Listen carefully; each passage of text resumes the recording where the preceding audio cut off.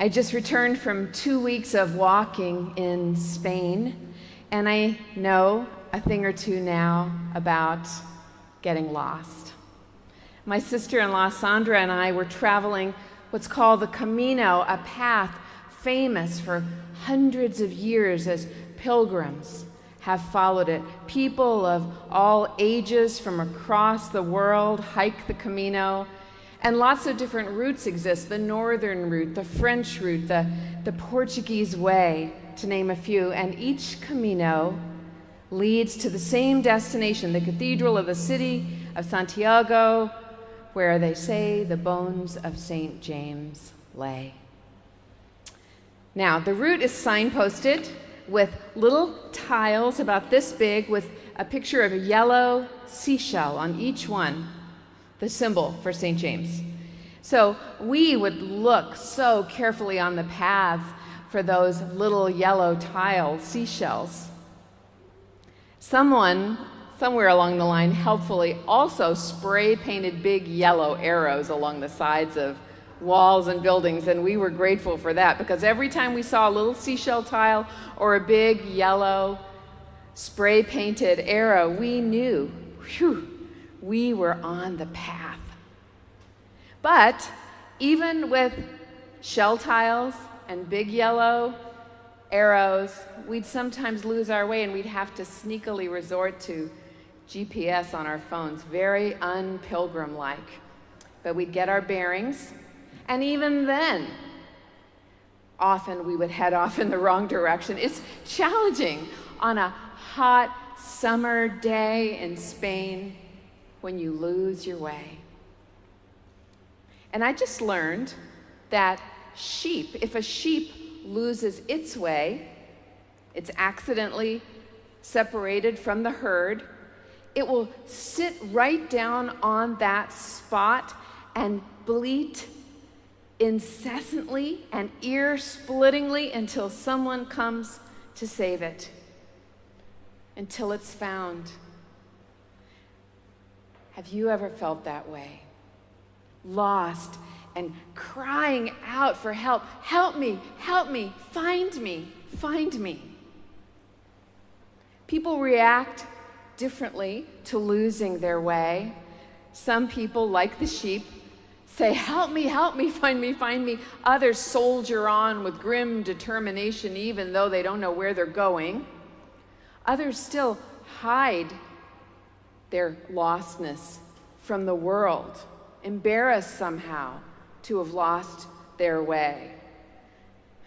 But each of us knows all the same how it feels to be lost, geographically lost, like Sandra and I so often were this summer, emotionally lost, vocationally lost, spiritually lost, lost from grief, lost from having been harmed or having harmed others. We know how it feels to lose that sense of who we are, and even to lose our sense of a connection with God.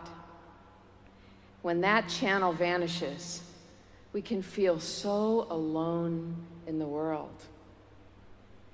So when you think about it, people are wandering around all the time in various states of lostness.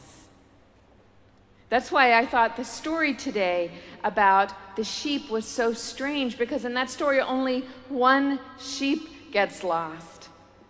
In real life, that's not true. So many of the sheep would be lost, right? But in telling that story about a shepherd and a lost sheep, and then the following story about a woman and a lost coin, Jesus is showing how every single loss matters, and how desperately God wants us found.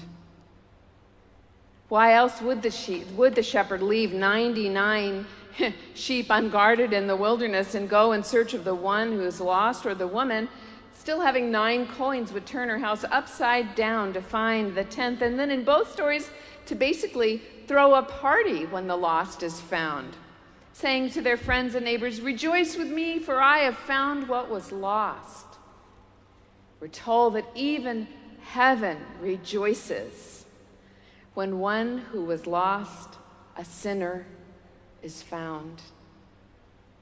Now, Jesus is telling these two stories to two different groups. He's talking to the religious elite, that's the scribes and the Pharisees, trying to convince them to stop hating his friends, the tax collectors and other sinners. And he's also talking to the tax collectors and other sinners, trying to convince them of how bountifully and overflowingly God loves them, no matter what the scribes and Pharisees say. Just as the shepherd searches high and low for one lost sheep, God searches for each one of us when we're lost, especially those of us who are hated by society or forgotten by society. And in Jesus' time, this definitely meant the tax collectors. They were Jews working for the Roman occupiers, demanding sky-high taxes from the poor, and so they were deeply resented. And the other sinners, probably sex workers, were considered sinners, and those with physical and mental illnesses, the weak, the poor.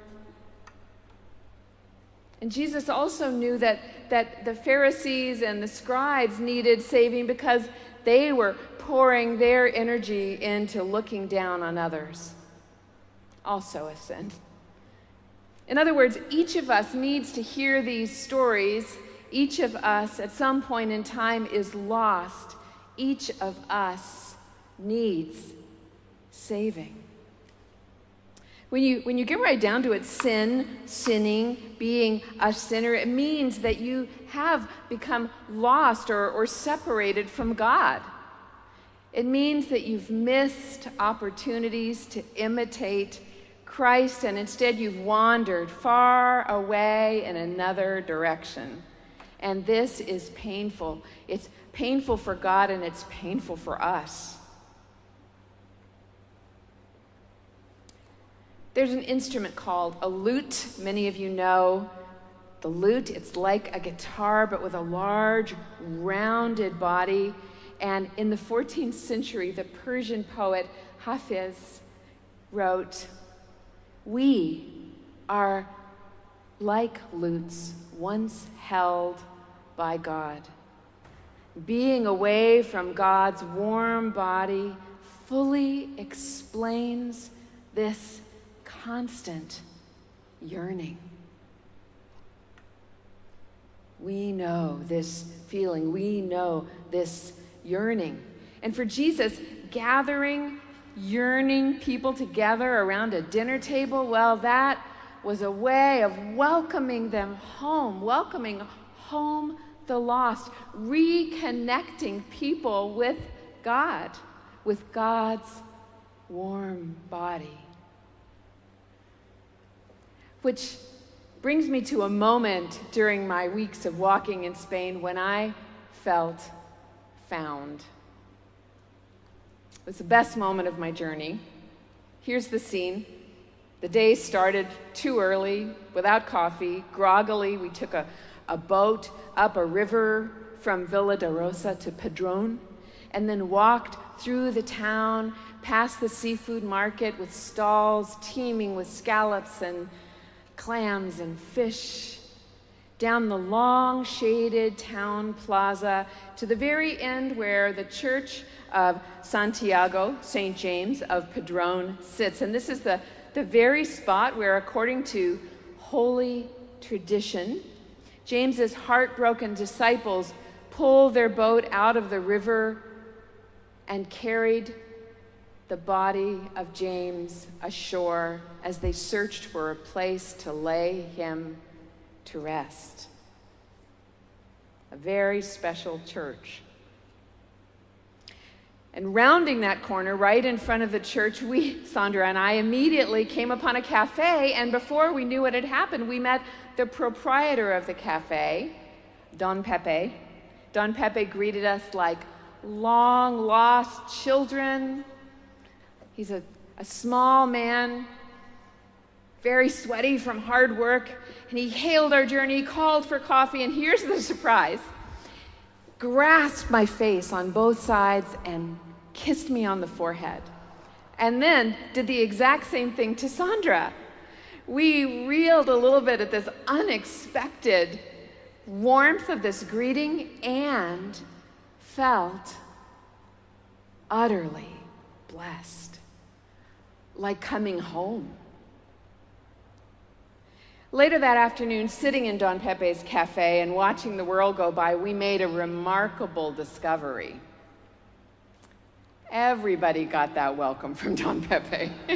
Every single time a scruffy, smelly, tired pilgrim rounded that corner at the church and stood for a moment in front of his cafe, he would rush up to greet them as he had rushed up to greet us, grasp their face on both sides, bend their head down, and kiss each of them on the forehead, too.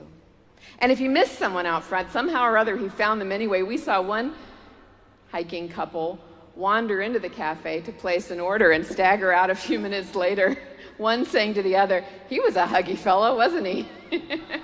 They did not know quite what happened to them, but it happened to them all the same. Here's something more. You probably know that hours are so different in Spain than here in the United States. Basically, everything closes in the middle of the day so that people can go and take an afternoon nap, and then reopens later in the afternoon.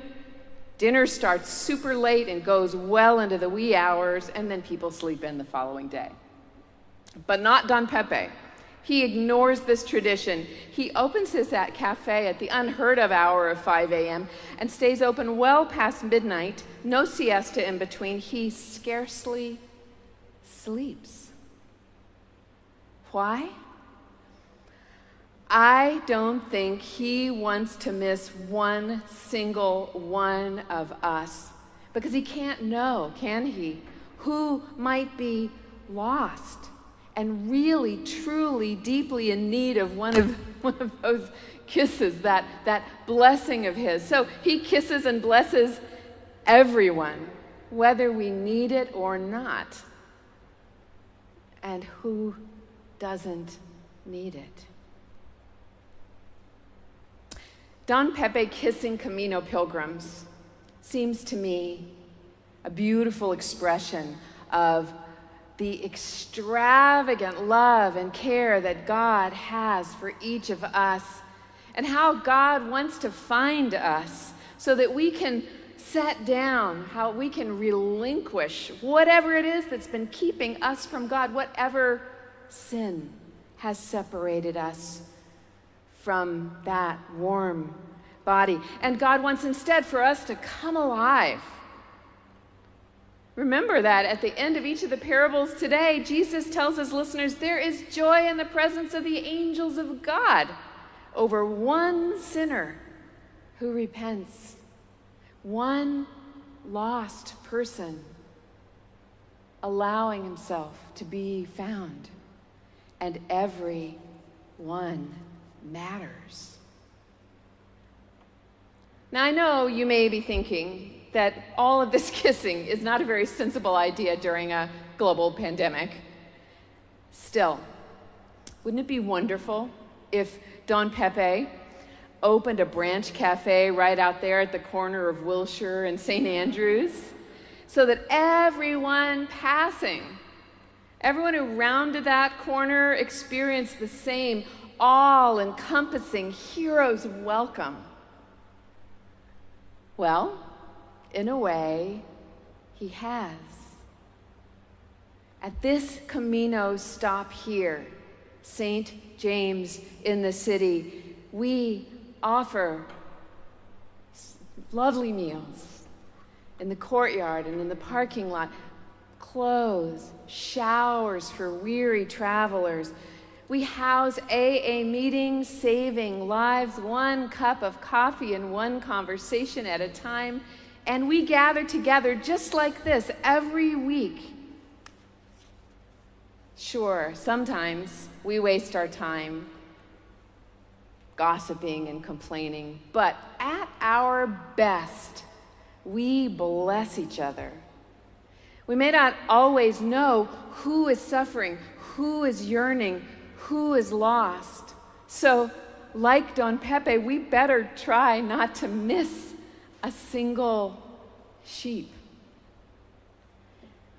Jesus wants to welcome us and sit us down at a table with fanfare and food so that we feel the truth.